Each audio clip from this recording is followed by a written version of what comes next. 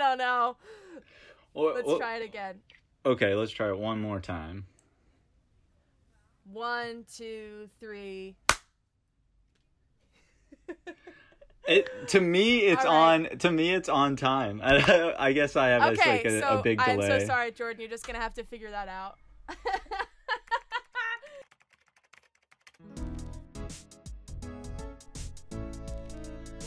I'm Jess Fisher, and this is the best paper I ever wrote.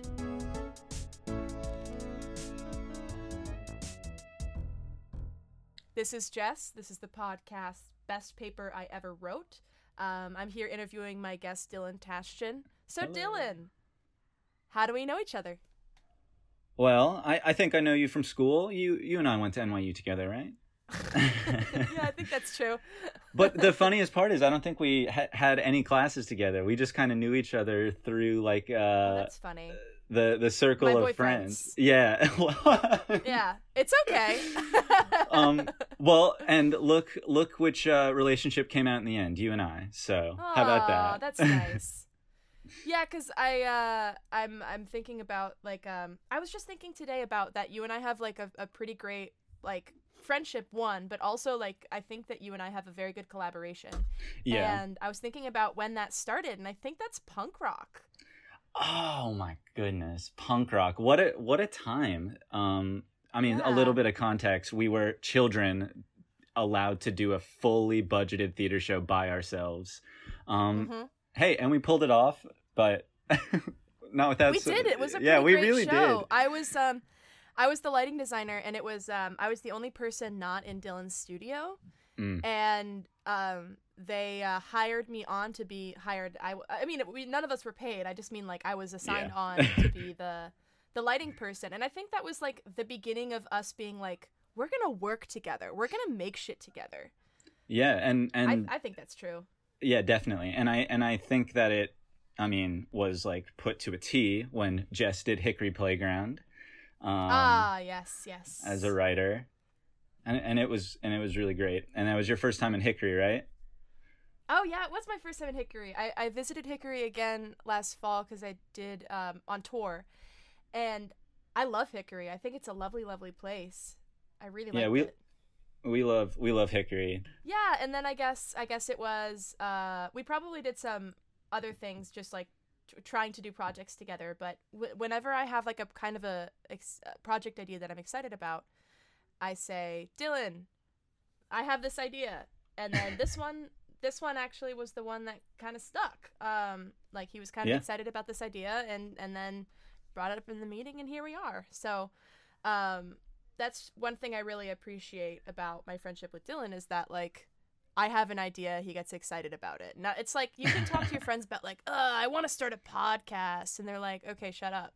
But like Dylan is like, yeah, we're gonna start a podcast. So. I appreciate you saying that. I always like to say there always has to be one in the big group of artists, but I'm just so blessed podcaster? to know people. No, that person that just says like, okay, let's just do it. Fuck it. Oh, one producer.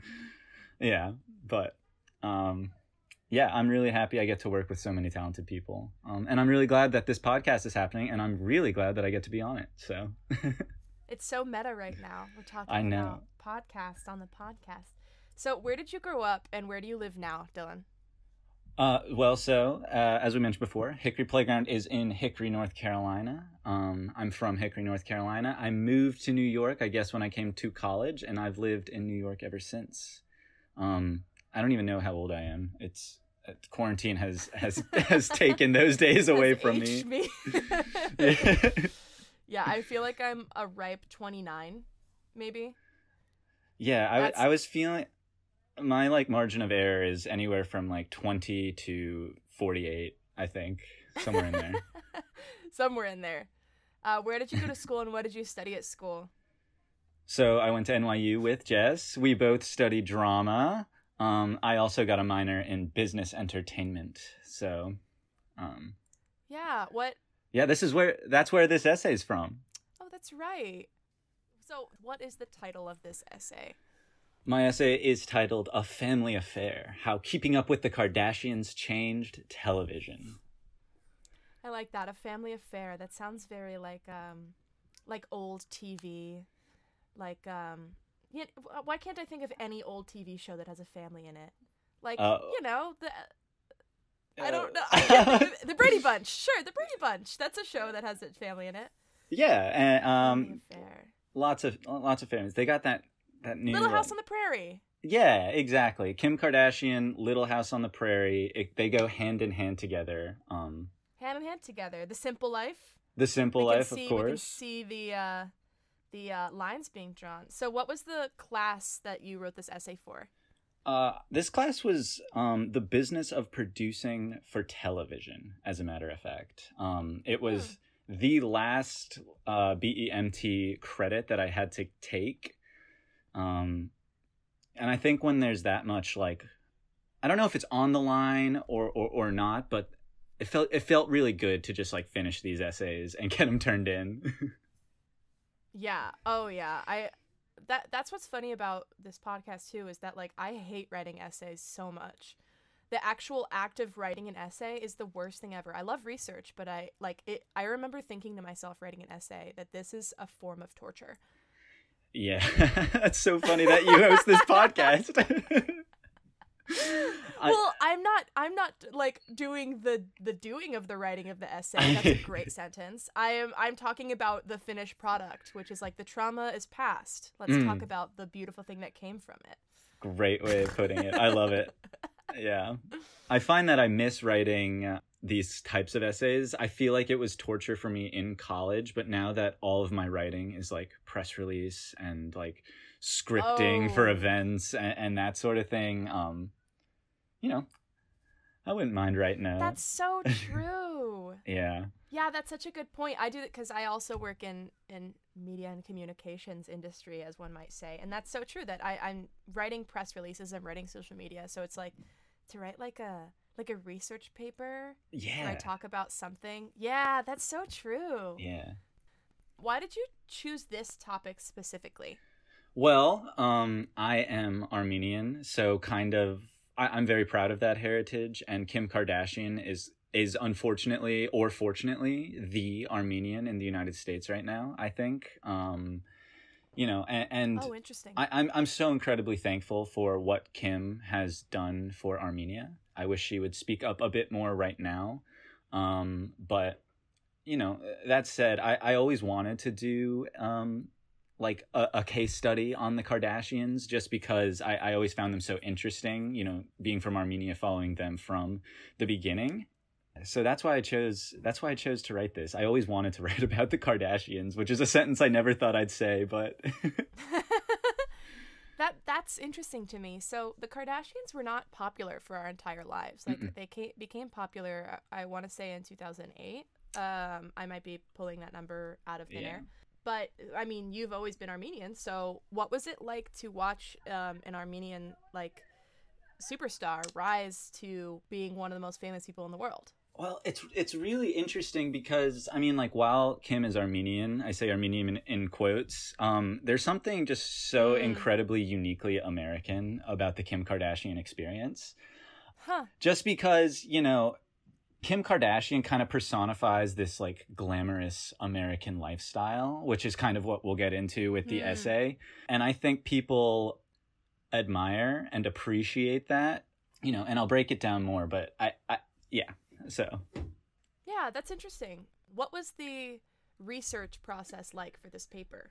A lot of the research is actually, so I mean, obviously with any essay you read articles, what people speculate, you read what Kris Jenner had to say, but a lot of it is actually looking at the patterns in the television ratings. And I think we can also look at the patterns of the Kardashians' social media, just because while because in the early 2000s, television stars were the stars. We didn't really have this social media where somebody could be on, like, have a presence online all the time where people see it. So who was in the select media that people saw were really important, and what Kim and Kris Jenner really did is they took this idea that someone could be famous for being beautiful and for being glamorous and for just simply being an interesting person, and turned it into this Instagram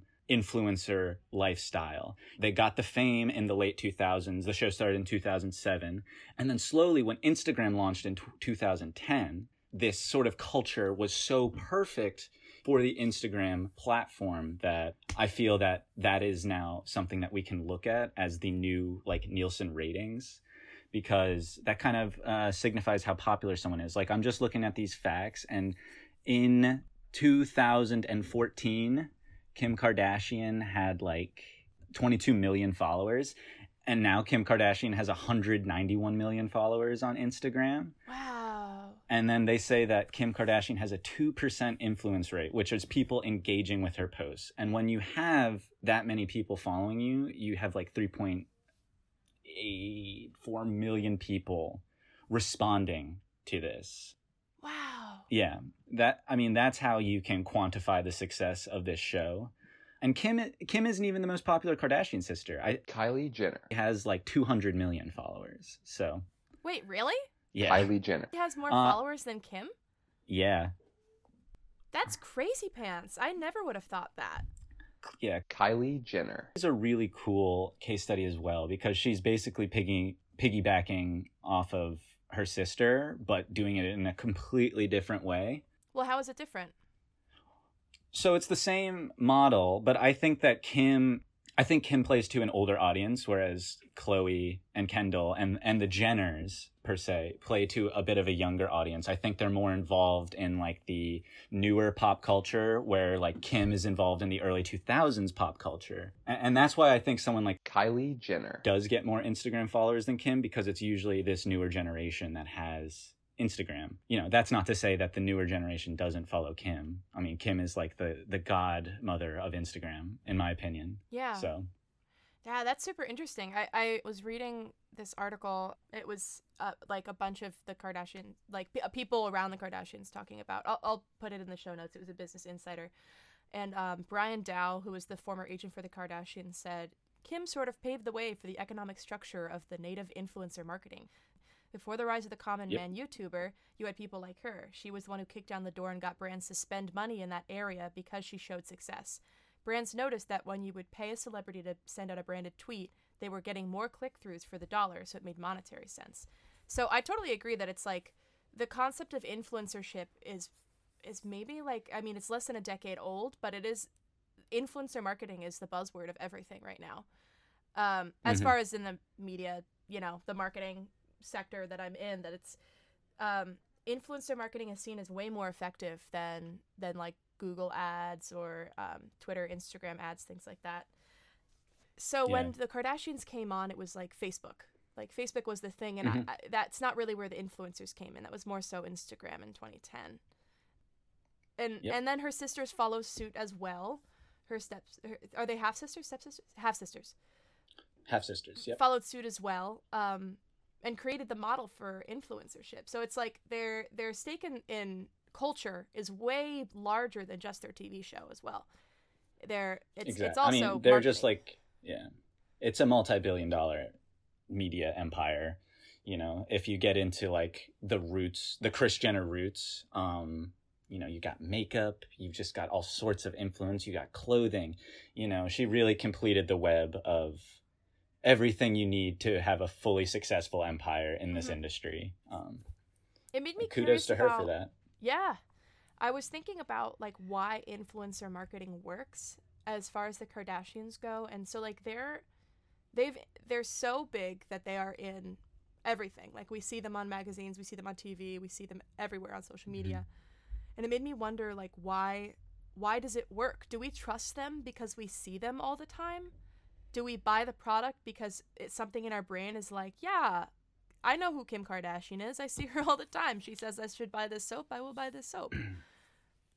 Yep. I think you're like 100% on. So the reason we trust Kim, we trust Khloe is because we're keeping up with the Kardashians. Like we want to know what's going on in the Kardashians, and they don't hesitate to share it with us. Which is why, that's why she's so marketable to fashion brands. Like, oh, Kim trust, like Kim uses this, like this person that is larger than life uses this, like I think that I might want to use this too. Like I know Kim, you know, and what Kim likes, I Right. think I like. Why do you think people connect to the show? Because there were shows like the loose structure beforehand. Look at the first American reality show, An American Family, in 1973, which was super interesting. It was a PBS documentary that was like 9 parts, and there were 9 episodes. And like in it, the main woman asks her husband for a divorce. The son moves to New York because he's gay and he wants to get in the New York art scene. Super interesting. And then there's the Osbournes in 2002, which is probably the most other famous example, other than maybe Simple Life, where they just take a look at a family. And the Kardashians, I mean, the Osbournes was successful, but nothing like the Kardashians. So why do you think they connect to specifically that family? The structure was there, but why did this work? So when Kim Kardashian and Kris Jenner did this, they were a footnote in the O.J. Simpson trial. They were a footnote, you know, for the sex tape with a rapper that we don't need to mention. And there's this sense of they're not famous. They're just rich. Whereas someone like Paris Hilton in The Simple Life is perceived as this spoiled brat. And they thought that that would sell. And unfortunately, it didn't. The Osbournes were like marketed as this very eccentric family. There's an otherness there. There's an otherness there. Again, already famous. So here comes this pseudo-normal family. You know, they're rich. They live in Beverly Hills. Great. People love watching rich people's lives. And we watch them for 20 years now. 20 years. Go from footnotes to when you look up, you know, Kim's father, she's the most important part of that whole, you know, Wikipedia page. So that's why I think that it was so relatable, is it's this dramatic family that didn't really have success yet. So you allowed this average American person to come into this super American life and kind of live vicariously through them and like get this rush of fame through them, which is the exact reason why the show is, you know, in decline now, is because they have hit the top and now are just not able to relate with the problems that this top tier of celebrities face. You know, we can obviously relate to certain things. I think it's, you know, we talk about the transition of Bruce to Caitlyn Jenner. Sure. You know, I think they give people a vocabulary per se to use a shared empathy, you know, for these situations because they trust the Kardashians, you know, and that's great. But now you have all these crazy politics, you know, they're all living their own lives now. You know, they have grown out of this show, and I think the audience sees that. Clearly the ratings review that.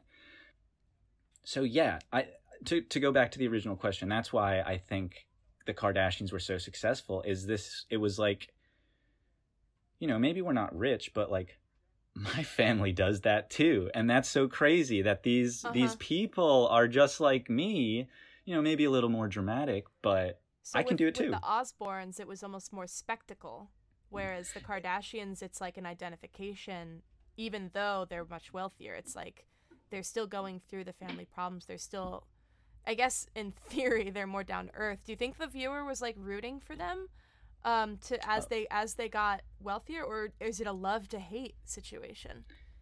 Love I think it's to both. hate, like I love to hate them, not love to transition to hate. Sorry, you were saying? No, yeah, I think it's a bit of both. I think when you ask somebody that religiously watches Keeping Up with the Kardashians, they will be the first to tell you that is a, quote, guilty pleasure, which is interesting because what I hear from that is, you know, this philosophy of, like you said, love to hate. But I also hear this philosophy of, like, you are rooting for this family. You're rooting for, you know, the advancement of this, you know, quote, real storyline. And whether you feel guilty about watching that or not, that's your opinion. But at the end of the day, you're watching it. That's interesting. So why do you think, because I'm thinking about the concept of reality TV, right, is that you're going to be watching real people that have real problems. You're connecting to a real story. People, I guess, searching for authenticity the title reality TV tells you that you're going to get that. Like, why watch reality TV instead of a scripted TV show? Because of prescribed or false authenticity. So I'm thinking about other really successful reality shows like, I don't know, Cops, like The Bachelor, you know, American Idol and Top Model and things like that. And I'm wondering why a show with no structure, or it's just examining a family, has done so well. Whereas, I mean, American Idol did wonderfully for a long time, and like Survivor, Big Brother, like a game versus just life. You would think that a game would kind of tickle our senses more, but it hasn't as much. Survivor's, I mean, is Survival? I think Survivor's back. I'm not totally sure. I think that, I mean, you have two categories under reality television. Like, you have this gamified version of reality television where that is the premise. Like, it's this game and you get to watch these people play this game. American Idol, like, you get to choose who gets to continue in this game. But, like, at the end of the day, American Idol is American Idol. You're there to sing, and that's about it. And that's why those shows, like, are successful, and that's why they keep going, is because the audience knows what they're getting into. With, like, a Keeping Up with the Kardashians, it is story-driven, per se. Like, whether it's scripted or not, there are a lot of scripted moments in Keeping Up with the Kardashians. The audience doesn't know what they're in for. And I think that requires an exciting cast of characters, which we have with the Kardashians, which perhaps we didn't have with some of the reality TV shows before. An aside here is, like, you think of what Disney says is they value characters and world over everything else. And with Keeping Up with the Kardashians, you have the characters and the world. That's very that true. That said, it's like all good television. After 20 years, it's going to get stale. Like, it just isn't. Even with the like, best characters, even with the best set. Exactly, because, like, at this point, we have kept up with the Kardashians. We kind of know what's going on now. That made me think about, so scripting in reality TV, right? I was thinking about whether or not I can talk about this because I signed a lot of NDAs, so I just won't say the name of it. But I was personally in the running for a reality TV show, and the contract was absolutely fascinating. It described the scripting. So, at least in theory, well, I don't know exactly with Keeping Up with the Kardashians. They talk about it in some of the lawsuits, which we'll get into in 2013 with the divorce trials with Chris and Kim, that there is scripting in reality TV. So, like, what's the point of calling it reality? I don't really get it. It's an odd mix of reality and not reality, of naturalism, realism, and whatever else we want to call it. But, like, for example, with the reality show that I read the contract for, it was they could make you repeat scenes. So, like, let's say I have, like, a really intimate conversation with someone. They could say, we didn't get that. Can you take it back? You said this and you said that, and you have to do it again.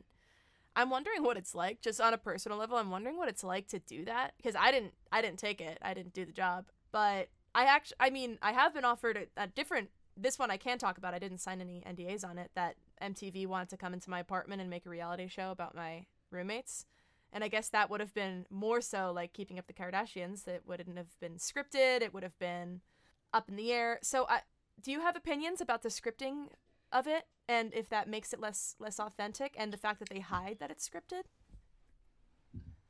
Yeah, that's a really great question. So I think, like, the simplest answer is, no matter how scripted it is, it's like, these are real people, and these are real consequences of whatever X scripted decision makes.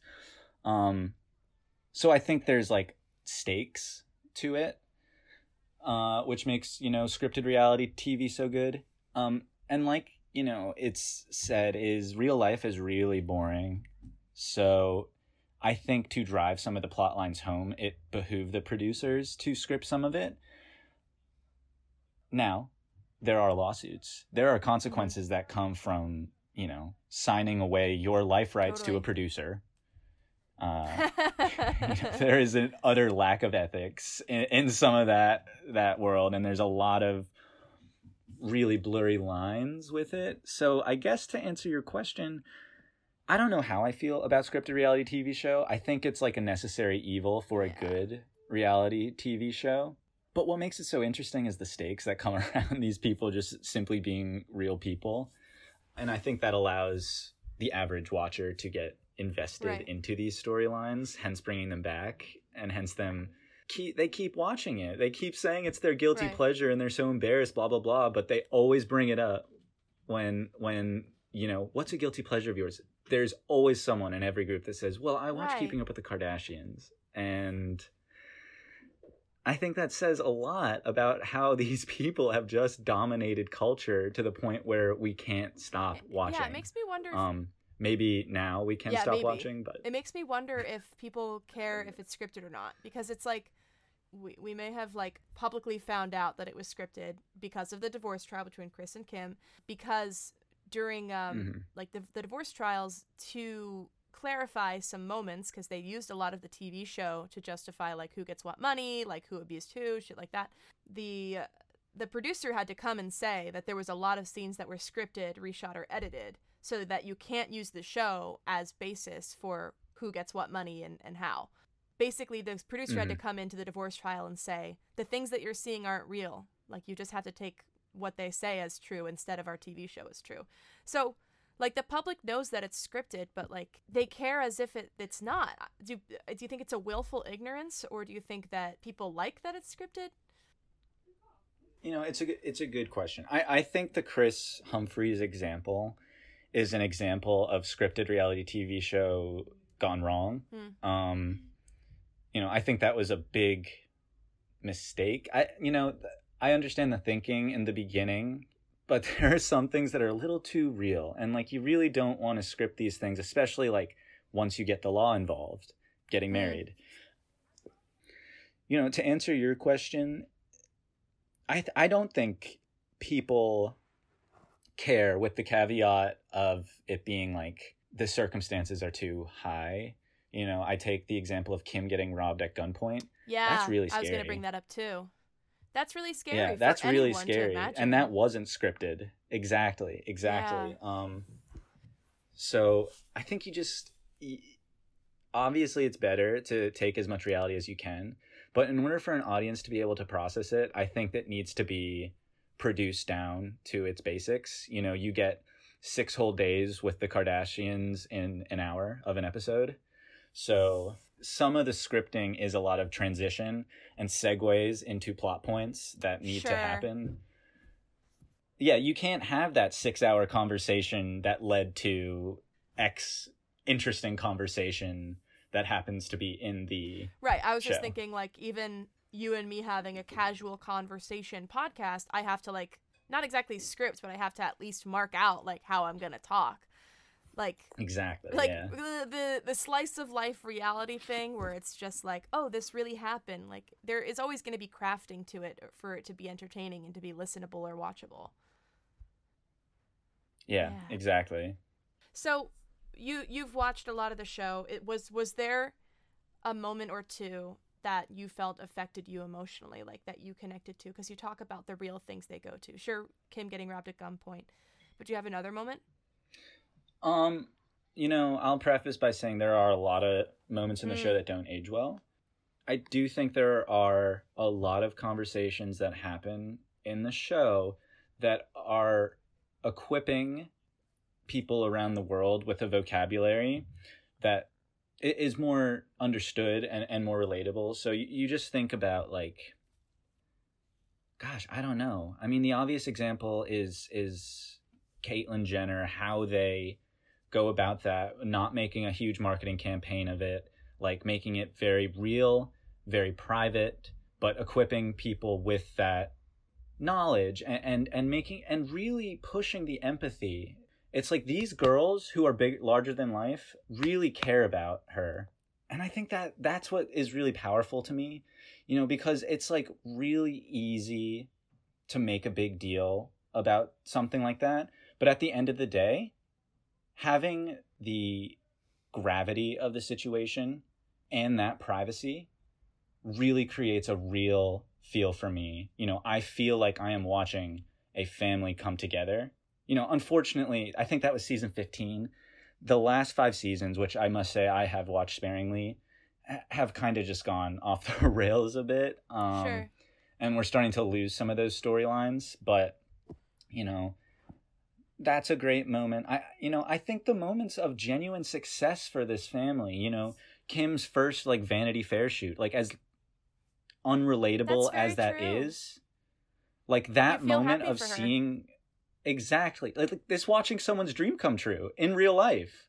And I think those are moments that I find really powerful, and they happen all the time. Like these people just continue to find success wherever they go, and all the petty drama that comes with it is just part of that success. Yeah, when you were talking about like Caitlin's transition, like it made me think about, I don't watch the show. I've never seen any episode of the show, but I did see a clip of her talking to, I think it was like Kylie and Kendall, and they were like, well, what do we call you? And it was just like a very, very honest and a conversation that a lot of American families have, and not just American, but we're talking about American reality TV, but a lot of families have with each other of like changes that they go through. And I remember like feeling very touched, and like I care about these people that I'd never cared about before. So that's a very good point. Yeah. So do you have an opinion about the recent Kardashian controversy island birthday party? Because it is now and today, and that is happening. Yeah. I mean, the obvious answer is no, you can't do that. I think... Why not, though? I mean, they have the money. Everybody was tested. What's the issue? So, it's a fair point. I think when you're that rich, the standard rules, like, you have a way of bending them. Like you said, it's like, normal people shouldn't have done that. Like, normal people shouldn't just all go to an island during a pandemic. But, like, when you're Kim and you have the resources to get everyone tested, and you have $1 bajillion to have a private island, it's like, okay, I guess. Like, we have much larger problems facing us right now. That's how I felt. I was just like, why do you guys... I don't know. She has the money to have a birthday party on an island and get all her friends tested. I would probably do that, too. Yeah, I think that's the thing. It's like, that's why we're so interested in Kim K. Like, oh, I would do that too if I had this much money. Sure. And I think that's like the whole appeal. But like I said, it's like, I kind of just, knowing everything happening in these Kardashians' lives, I'm kind of just like, really, Kim? Yeah. Like, but, it's not my life. I get to keep up with their lives, I guess. Do you think that other TV has been largely influenced, and do you see any reflections of that in current TV shows? And follow-up question to that can be tied in, do you watch any reality TV now? And, like, what's your favorite thing to watch? Okay, so I definitely think that everything in reality TV shows today have at least been influenced by Keeping Up with the Kardashians. The obvious, in my opinion, examples are like the Real Housewives spinoffs. I think it's the same concept. This cast of characters that have like real lives that are like semi-scripted, but I think shows like The Bachelor and The Bachelorette take cues from Keeping Up with the Kardashians. I think that in the beginning of a show like The Bachelor, Bachelorette, you prioritize The Bachelorette, The Bachelor, and make that show about them. But now it's started to become about this cast of characters, and each Bachelor, Bachelorette has a backstory, whether that be scripted or not, and you get a lot more personal with these people. Right, which is cues from Keeping Up with the Kardashians. That makes sense. Exactly. So I think this idea of reality TV being centered around a large cast is something that, Keeping Up with the Kardashians did really well. I personally don't watch much reality television, but I used to, when I worked for my former employer, I used to watch Big Brother. Oh, really? A bit. And that's a lot of fun, but yeah, I don't watch a lot. I love like Wipeout. I think Wipeout's really fun. That's great. But right now, I don't even know if that counts as a reality TV show, but game show reality I love TV, Wipeout. they bleed. Like I love what was that show? Too Hot to Handle. Oh my gosh. I watched Too Hot to Handle in one sitting.